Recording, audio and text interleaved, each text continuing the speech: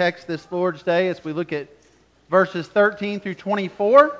If you've been with us the last few weeks in our study, you know that we've been looking at how Paul is now addressing the believers in Galatia. This was a town where he had shared the gospel, he planted a church, but after he moved on in his missionary journey, others had come behind him who now were false teachers. They were the Judaizers. They were confusing these Gentile believers, Gentile Christians, the Galatians, in regards to what it meant to truly be a Christian. And so they were confusing the gospel of grace by adding works to it. Or another way of saying it is they were essentially telling these Gentile believers that in order to become a Christian, they had to become a Jew first. And so Paul is writing to really admonish the Galatians for believing a false gospel and correct this false belief. And in doing so, he's also countering some of the things the Judaizers had taught them. One of the things they had said was they accused Paul of not being an authentic apostle, and so he's defending his apostolic authority. And now as we move in this chapter, he comes to a point where he is sharing with the Galatians a reminder of how he personally came to faith in Jesus Christ. He's sharing his story of conversion. And so we're going to look at it this morning in hopes that we might better understand the gospel that Paul was sharing, that we might better understand our own personal testimony, and that God might call us all to repentance and faith through His Word. So we're going to look at Galatians 1, 13 through 24, and now that you're comfortably seated, if you don't mind standing out of reverence for God's Word, if you're able to, and I will read this text for us. And this is what the Holy Spirit says through the Apostle Paul. This is God's Word. Paul writes, "For you have heard of my former life in Judaism, how I persecuted the church of God violently and tried to destroy it. And I was advancing in Judaism beyond many of my own age among my people, so extremely zealous was I for the traditions of my fathers. But when He who had set me apart before I was born, who had called me by His grace, was pleased to reveal His Son to me in order that I might preach Him among the Gentiles, I did not immediately consult with anyone. Nor did I go up to Jerusalem to those who were apostles before me, but I went away to Arabia and returned again to Damascus. Then after 3 years I went up to Jerusalem to visit Cephas and remained with him 15 days. But I saw none of the other apostles except James, the Lord's brother. And what I am writing to you before God, I do not lie. Then I went to the regions of Syria and Cilicia, and I was still unknown in person to the churches of Judea that are in Christ. They only were hearing it and said, 'He who used to persecute us is now preaching the faith he once tried to destroy.' And they glorified God because of me." If you would pray with me, church. Father, we thank You for this testimony of the gospel of grace. And we pray, Lord, as we consider it this Lord's Day, that You might remind us of the gospel work You've done in our lives, that You might call us to repentance and faith, that we too might proclaim the gospel of grace to others. We ask this in Jesus' name. Amen. You may be seated. Well, that hymn we sang just a few moments ago, Amazing Grace, many of you are familiar with it. You know that it was written by 18th century pastor, former slave trader John Newton. I've shared before about Newton's testimony about how as a young boy he heard the gospel. He was taught the Scripture from his mother, but through a series of events in his own sin, he ended up in a life of debauchery and wickedness and sin. But then there was that moment where God saved him and converted him. And he later recounted that in this hymn we just sang. About the amazing grace of God. The sweet sound of that grace to a wretch like him. The power of the gospel. And Newton spoke of that power often, not just in his hymns, but in his correspondence. In one letter to a friend, he described his own conversion this way. He said, "I, though long a ringleader in blasphemy and wickedness, was spared. And though banished into the wilds of Africa, where I was the sport, yea, the pity of slaves, I was by a series of providences little less than miraculously recovered from that house of bondage. and at length appointed to preach the faith I had long labored to destroy.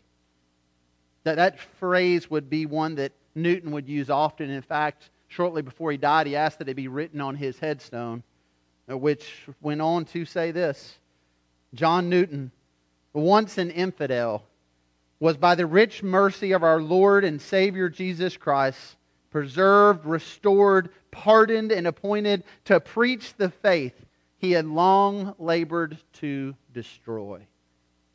Were there a headstone at the grave of the Apostle Paul, I imagine it would read very much the same thing. And we see here Paul giving his testimony and recounting it, speaking of those who heard of his conversion, who did not know him personally, saying something very similar to what Newton wrote. There in verse 23, people were saying of Paul, "He who used to persecute us is now preaching the faith he once tried to destroy." It was very likely verses like this that Newton had in mind when he penned that letter, when he asked that it be written on his headstone. Verses like this that remind us today, friends, of the power of the gospel of Jesus Christ. I fear that we live in a culture and a context, even in our church today, where we hear the gospel so often repeated that it becomes like an announcement on a loudspeaker. It becomes to some background noise. It becomes almost like the commercial on TV that we just sit and endure, and maybe sometimes we skip right over. And yet there is nothing to be skipped over about this gospel. This is the gospel that indeed changed the Apostle Paul's life. This is the gospel that would change John Newton's life. This is the gospel that has the power to change any life. And so today I want us to consider the power of the gospel as we walk through this testimony that Paul shares. This testimony of faith and how his life was before he was converted, how he was converted to faith in Christ, and how his life was now post-conversion. And as we consider those three aspects of Paul's life, I want us to consider those three aspects of our own testimony. You see, every person who's a follower of Christ in this room today, you have a testimony. And I realize for many, when we hear testimonies like Paul's and we look at the book of Acts and all that took place and him seeing the Lord Jesus and just that miraculous way that God intervened in his life, I realize that at times we can look at our own testimonies as if they're a bit boring, as if they're not as marvelous as Paul's. But friends, I hope what you'll see as we walk through this passage is what Paul marveled at was the gospel of grace that was revealed to him. And if you're a follower of Christ today, that's the gospel of grace that was revealed to you, and that is the power of the gospel. It's not so much about your circumstances before faith. It is about what Christ does to convert us and call us and make us His own. And in that regards, our testimony is just as significant as Paul's. And what we should highlight about it is what Paul highlighted about his, that conversion experience through the gospel of grace that we walk through this morning. And so as we walk through Paul's testimony, as we consider ours, we'll begin with that first thing that Paul mentions. Point 1 there in your outline, and a question I want to present from it. Pre-conversion. Paul talks about his life pre-conversion. So the question here is, what was your life like before encountering the gospel of Jesus? When we speak of pre-conversion, the question is, what was your life like before you encountered the gospel of Jesus? Well, Paul makes it very clear to us what his life was like. There in verses 13 and 14, he talks about how his pre-conversion life was centered on the law and on tradition and on persecuting the early church. In fact, the original language here in verse 13 shows us the hostility with which Paul is speaking of his life pre-conversion that he had towards those in the faith. He says, "You've heard of my former life of Judaism, how I persecuted the church of God violently and tried to destroy it." Now, that word destroy in the Greek is a word you would use to describe an army coming in and just obliterating a city. Obliterating their enemy, utterly annihilating any who stood in their way. And that's exactly how Paul felt about the early church. See, Paul was a Pharisee of Pharisees.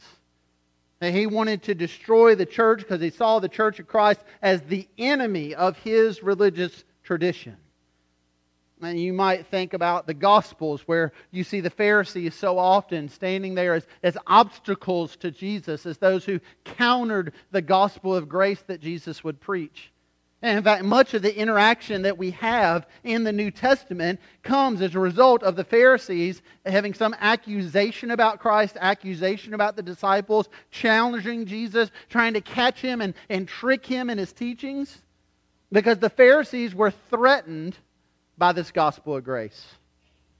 See, what the Pharisees had done over the years is they had taken the Old Testament law, the Old Covenant, and they had added to it all these stipulations, all these regulations, all these ways in which they might feel personally more and more righteous. Essentially, they had their check-off list. And if they did these things, they saw themselves as better and more righteous as those around them. This was their religious tradition. And oftentimes, that they held higher their own man-made laws than they did even God's laws, because in their eyes they saw them as being the same. They saw them as being rooted in the Old Covenant. And there you have Paul, who was a Pharisee of Pharisees. He was chief among Pharisees. And so as you consider those interactions in the New Testament, you begin to get an idea of what the Apostle Paul was like. And with that, then, you begin to understand how much he hated the gospel of Jesus. The gospel of grace. That this was a great challenge to everything he believed in. And so Paul was a very religious person. And as he describes his life pre-conversion, he's saying he stood on the religion of his fathers, on the religious tradition that they held. And according to that tradition, he wanted to be done with this new belief system. He wanted to crush this belief in Jesus, this gospel of grace. Paul's a good reminder to us of those who are sincerely devoted to their religion while being sincerely wrong. So we live in a culture today where we feel like we need to be more accepting, especially of sincerity. And so I hear people all the time, especially Christians, say, well, I know so-and-so, and I'll tell you, I got to say this, they're one of the most sincere people I know about their faith. I've had Christians say to me at times, well, I just wish I was half as sincere about my faith as they are about theirs. I say, I wish you were half as sincere too. Thank you for telling me that you need to repent. We tend to look at people and their sincerity, and we view sincerity as salvation. Friends, that's not gospel. Just because someone's sincere to their faith, they can still be sincerely wrong. They can be sincere about the wrong thing. Paul stands as a great example. Here's Paul, who's sincerely religious, sincerely devout, sincere to the faith of his fathers and the tradition that was handed down to him, and yet he is sincerely wrong. And in recounting his own testimony about what his life was like before he encountered the gospel of Jesus Christ, he makes it real clear to us. I was advancing in Judaism, verse 14, beyond many of my own age, among my people. So extremely zealous was I for the traditions of my fathers. But friends, that was not sufficient to save him. And it's not sufficient to save us either. Sincerity to the wrong thing does not save you. We need to hear the truth as revealed in the gospel of Jesus Christ. And apart from that gospel, there is no salvation. And so again, the question before us from the text is this: what was your life like before encountering the gospel of Jesus? Now let me mention a couple of things that come up when I ask this question that I think are cause for concern. One is this: often I'll ask people this question, what was your life like before you came to faith in Christ, before you encountered the gospel, before you were born again, before you were saved, before you were redeemed? And oftentimes, especially in this community, in this part of the country, in this Bible Belt area, somebody will say something to me along these lines. Well, Pastor, I've always been a Christian. I was born a Christian. My mom and dad, grandparents, they started this church and charter members of this church. And as long as I can remember, I've always been a Christian. And friends, if that's your testimony this morning, hear me. It is a wonderful thing to be raised in a home that preaches the gospel. And if in saying that someone's just articulating, I was raised in a Christian home, I've always been taught the gospel, that's one thing. But if in saying that someone sincerely believes, I've always been a Christian because I was born a Christian, that is great cause for concern. Because according to the Scripture, no one is born a Christian. You have to be born again to become a Christian. And in fact, a popular phrase in our culture is that we're all God's children. And the Scripture says, no, we're not. The Scripture says we become God's children when we become born again.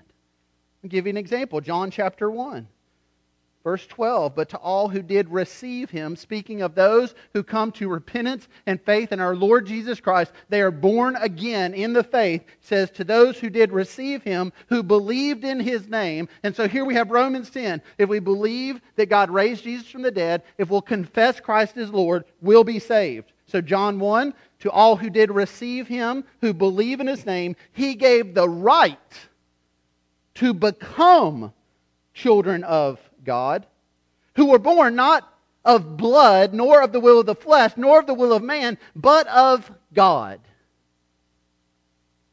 Friends, I hope you see what that means. Nobody's going to get to heaven and get in because your mom and daddy had faith. Nobody's going to get to heaven and get in because when you were an infant, they baptized you in a church. And nobody's going to get in because of the will of man or anything outside of the gospel of Jesus Christ. We become a child of God when we repent and place faith in Christ as Lord. What was your life like before encountering the gospel? If you don't understand that you encountered Christ, then you probably haven't encountered Him. And no one has always been a Christian. Another note of concern here to this question is when we talk about our life before encountering the gospel, we need to be careful that we don't carry it away and telling everybody about our sin. Some people, you start talking to them about their testimony and their eyes almost light up when they start talking about all the wickedness and sin and stuff they used to do.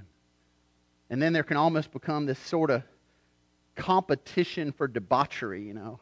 Well, I'll tell you what I did. Well, let me tell you what I did. Well, I did this. Well, I did this. Listen, Paul referred to himself as the chief of sinners. And it took him 2 sentences to tell us about his life before he encountered the gospel. But we don't need to get into all the details about how wicked and how terrible we were. And especially we need to be careful we don't build those things up and boast about them. We're warned about this in the Scripture. 2 Corinthians 10:17. Let the one who boasts, boast in the Lord. And so as you consider this question, what was your life like before encountering the gospel? Well, we have a picture here of Paul, whose life was one of zealous religion. I think about my life before I encountered the gospel of Jesus Christ when I was 17 years old, and I wasn't zealously religious. I just thought I was religious enough. I thought just a casual belief in God. I mean, I wasn't an atheist. I thought, well, you know, I'm an American, and everybody in America is a Christian, aren't we? Just kind of this pseudo, yeah, I believe God's there, and I haven't done anything too bad. And so I was counted among those that if you had asked me, you know, why should I go to heaven? I would have said something to you like, well, I've never killed anybody, you know. I'm not as bad as other people. I try. But I didn't know Christ. I was living for myself, and I wasn't living for God. What about you? Well, what was your life like before encountering the gospel of Jesus? And then that takes us naturally into this second question here, where Paul shares about, here in point 2, conversion. And the question for us then, related to conversion, is this: how did you hear and respond to the gospel of Jesus? And so as we consider our own faith, we have this first stage. Okay, what was our life like pre-conversion? What were we trusting in for our salvation? And then next, how were we actually converted? How did we hear and respond to the gospel of Jesus? Now notice Paul here, in a very short amount of time, tells us his conversion story. And it starts with one word, but. Verse 15, but. That's one of the most important words in the Scripture, especially when followed by the divine. But God, but when God, but God intervened. Paul, in using that word but, is saying that what changed my life radically was the intervention of God. That's what began his conversion experience. See, Paul was someone who had heard the gospel of Jesus before. Paul didn't respond to the gospel the first time he heard it. We know this. I don't know how many times he heard it, who he heard it from, but I know if you look Acts chapter 7, he heard one of the clearest articulations of the gospel, taking us from the Old Testament all the way to the Messiah and to His life and ministry and crucifixion and resurrection. He heard one of the clearest articulations of the gospel from the Scripture that anyone's ever heard, because he was there as Stephen gave it. And here's Stephen unpacking the Old Testament, showing how all these things point to Jesus. And the Scripture tells us what about Paul?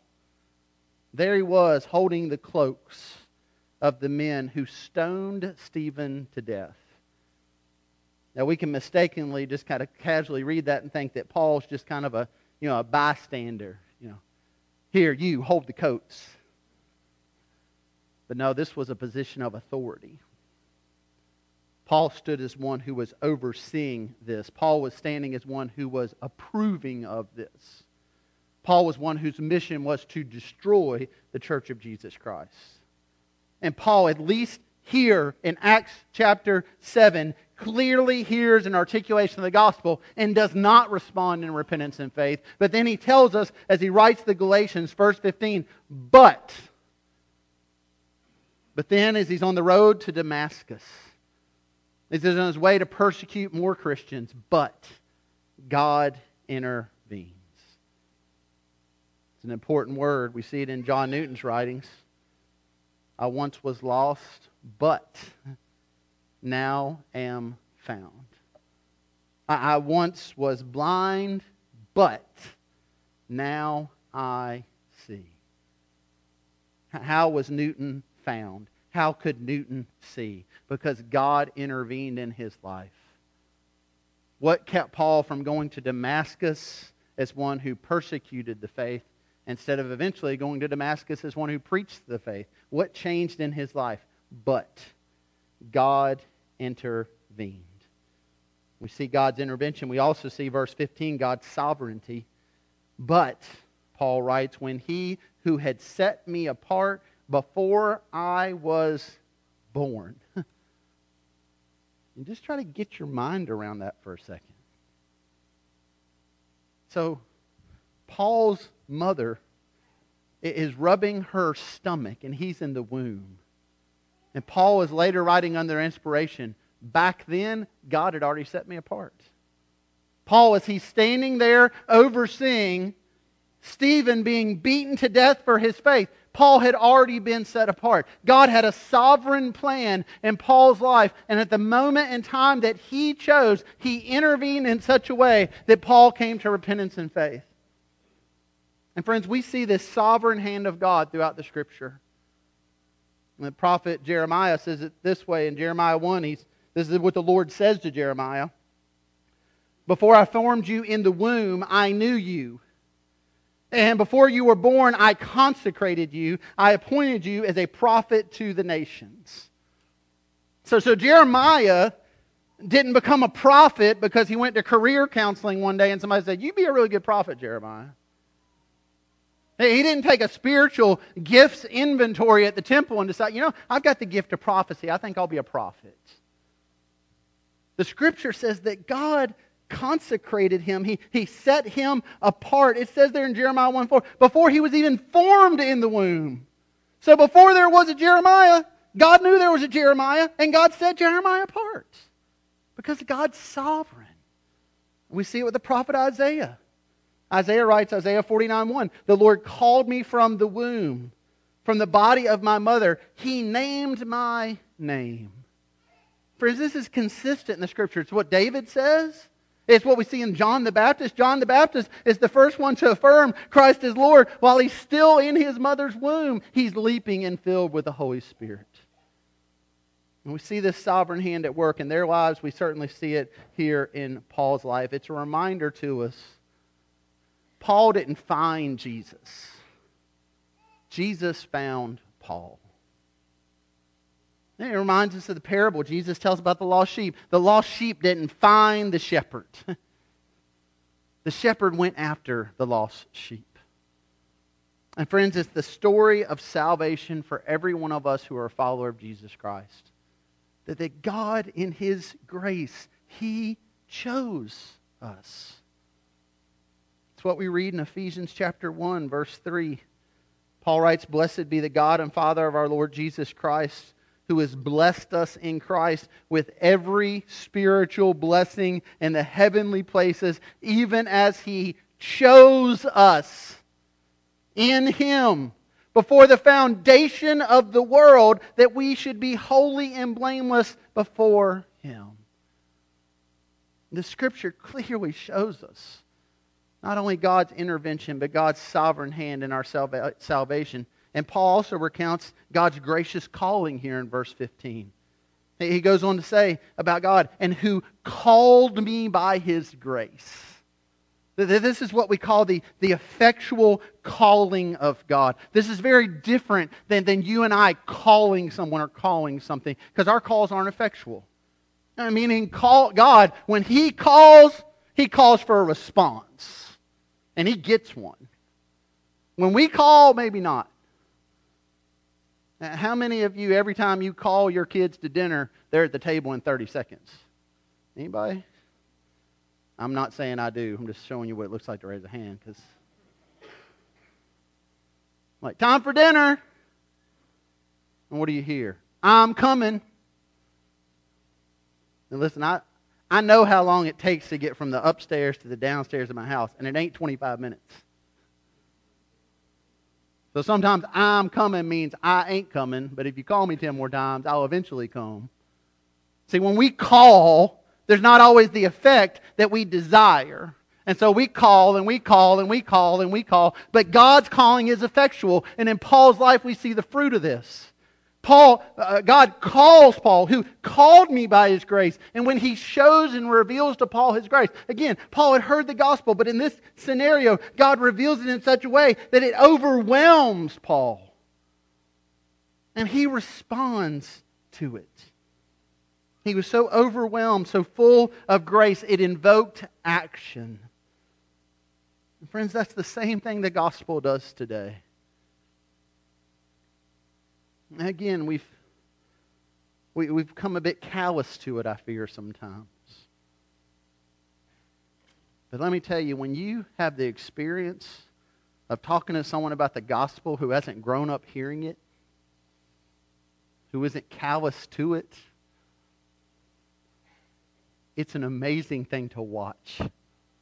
And I'm not saying it's less amazing when God saves someone in Bloomfield who heard the gospel 100 times. Whenever God saves, it's an awesome thing to watch. But just seeing that light bulb come on in someone, whether they're here and they've heard it for the 100th time, or whether they're in sub-Saharan Africa and they're hearing it for the first time. It's an amazing thing to see God reveal His grace in such a way that it calls someone to repentance and to faith. And we see it here in Paul's testimony. The fourth aspect of his conversion we see here, verse 16, is how God's glory is revealed through His Son. So Paul's testimony is clear here. He's converted because God intervenes according to God's sovereign plan. God effectually calls him, and now God reveals to him His Son. It says in Paul's own, in the book of Acts, where we read about Paul's testimony, we see how Paul encounters Christ. And he realizes then who Jesus is. This is what we read in Acts 9. But Saul, still breathing threats and murder against the disciples of the Lord, went to the high priest and asked for letters to the synagogues at Damascus, so that if he found any belonging to the way, men or women, he might bring them bound to Jerusalem. So he's intent there in Acts chapter 9 to rid the world of Christians. But again, God intervenes. Now as he went on his way, he approached Damascus, and suddenly a light from heaven shone around him. And falling to the ground, he heard a voice saying, Saul, Saul, why are you persecuting me? And he said, Who are you, Lord? And he said, I am Jesus whom you are persecuting. And from that moment, from Acts 9:5 forward, Paul would never be the same. Why? Because he encountered Christ. He came to understand who Jesus was, and he was converted to faith in Jesus. That this pattern we see in Paul's life of God intervening, God working in His sovereign plan, God revealing His effectual calling is His grace, God showing us His glory through Jesus. Friends, that's the way we come to faith as well. And so again, the question for us today is, how did you hear and respond to the gospel of Jesus? Now, it's okay if you don't know that the day or the hour it happened. Some of you do. My wife, we've talked about this. She knows when she was 9 years old at Forest Hills Baptist Church in Marshville, North Carolina, and heard the gospel clearly proclaimed in a church that she'd heard it in before. She can tell you the day that happened and the day she came to faith in Christ. I can't tell you the day it happened in my life. I can tell you from a moment I was at a party after I graduated from high school until the end of my first semester in college. Somewhere in that process, God just began to do this work in my life, and I began to feel convicted over sin, and He put people in my life who just kept sharing the gospel with me. And I can remember night after night sitting in my dorm room and just opening up this little gospel tract and finding the prayer and just praying through it, hoping that it would just kind of click. And then at some point through that process in those months, God did a work in my life. And He changed me and He saved me. As you consider that question, how did you hear and respond to the gospel of Jesus? You might not be able to put your finger on a date, but certainly, friend, you should know in general when it took place. When you came to understand Romans 3:23 that we are all sinful. When you came to understand that you weren't good enough and that no one's good enough. When you came to see the reality of Romans 6:23 that the wages of sin is death, that it's not just Hitler and mass murderers who deserve hell, but it's every single one of us, because none is righteous, not even one, the Scripture says. And when you came to see just the overwhelming grace of God, we read about in Romans 5:8 that He demonstrated His love towards you and me, that while we were yet sinners, Christ died for us. And where it clicked and you understood that substitutionary atonement, that Christ died in your place on the cross, and you came to see and hear and believe in the gospel. You might not know the day or the hour, but if you've not had that experience, then friends, you don't have Christ today.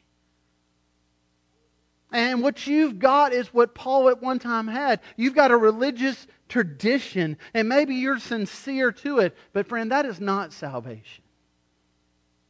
Salvation comes through confessing Christ as Lord and believing in our heart that God raised Him from the dead. Can you remember hearing and responding to that truth? Point 3. Paul speaks of his life post-conversion. Post-conversion. And the question here for us is this: how has the gospel of Jesus changed your life? And Paul goes on here in the rest of verse 16 through verse 22 to share about his first few years as a Christian. And there's lots of stuff we could delve into here. Basically what Paul is doing is he is challenging those who have challenged his apostolic authority. And so remember, the Judaizers were saying, Paul is preaching a man-made gospel. This is just something he heard from other people. This isn't from the Lord. And so Paul goes to great lengths here to say, listen, the gospel I heard was from Jesus. And the gospel I believed in was from Jesus. And I didn't go run into the apostles or anybody else. I was taught and discipled by Jesus. And then Paul shares that Jesus changed his life. And it wasn't just by Paul's admission. It was noticed by those around him. Verse 23. They only were hearing it, meaning people didn't know him personally. They were hearing these things about it. And the situation here is almost that Paul, as he's walking among these believers, he's hearing them talk about him, and they don't even know who he is. But this is what they're saying. He who used to persecute us is now preaching the faith he once tried to destroy. Friends, God radically changed Paul's life.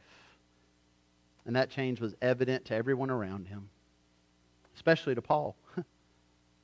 Paul would write often about this. For example, in 1 Timothy 1, he would write about how he was once a blasphemer, a persecutor, an insolent opponent of the gospel of grace. But God changed his life to the point that he would write later here in Galatians 2:20, I have been crucified with Christ, and it's no longer I who live, but Christ who lives in me. And so Paul goes from saying, I want to crush those who follow Jesus, to saying, when you see me, I hope you just see Jesus. Friends, that's a changed life. And it results in God receiving the glory. Verse 24, and they glorified God because of me. See, the gospel changes lives, and changed lives bring glory to God. And so again, the question this morning is this: how has the gospel changed your life?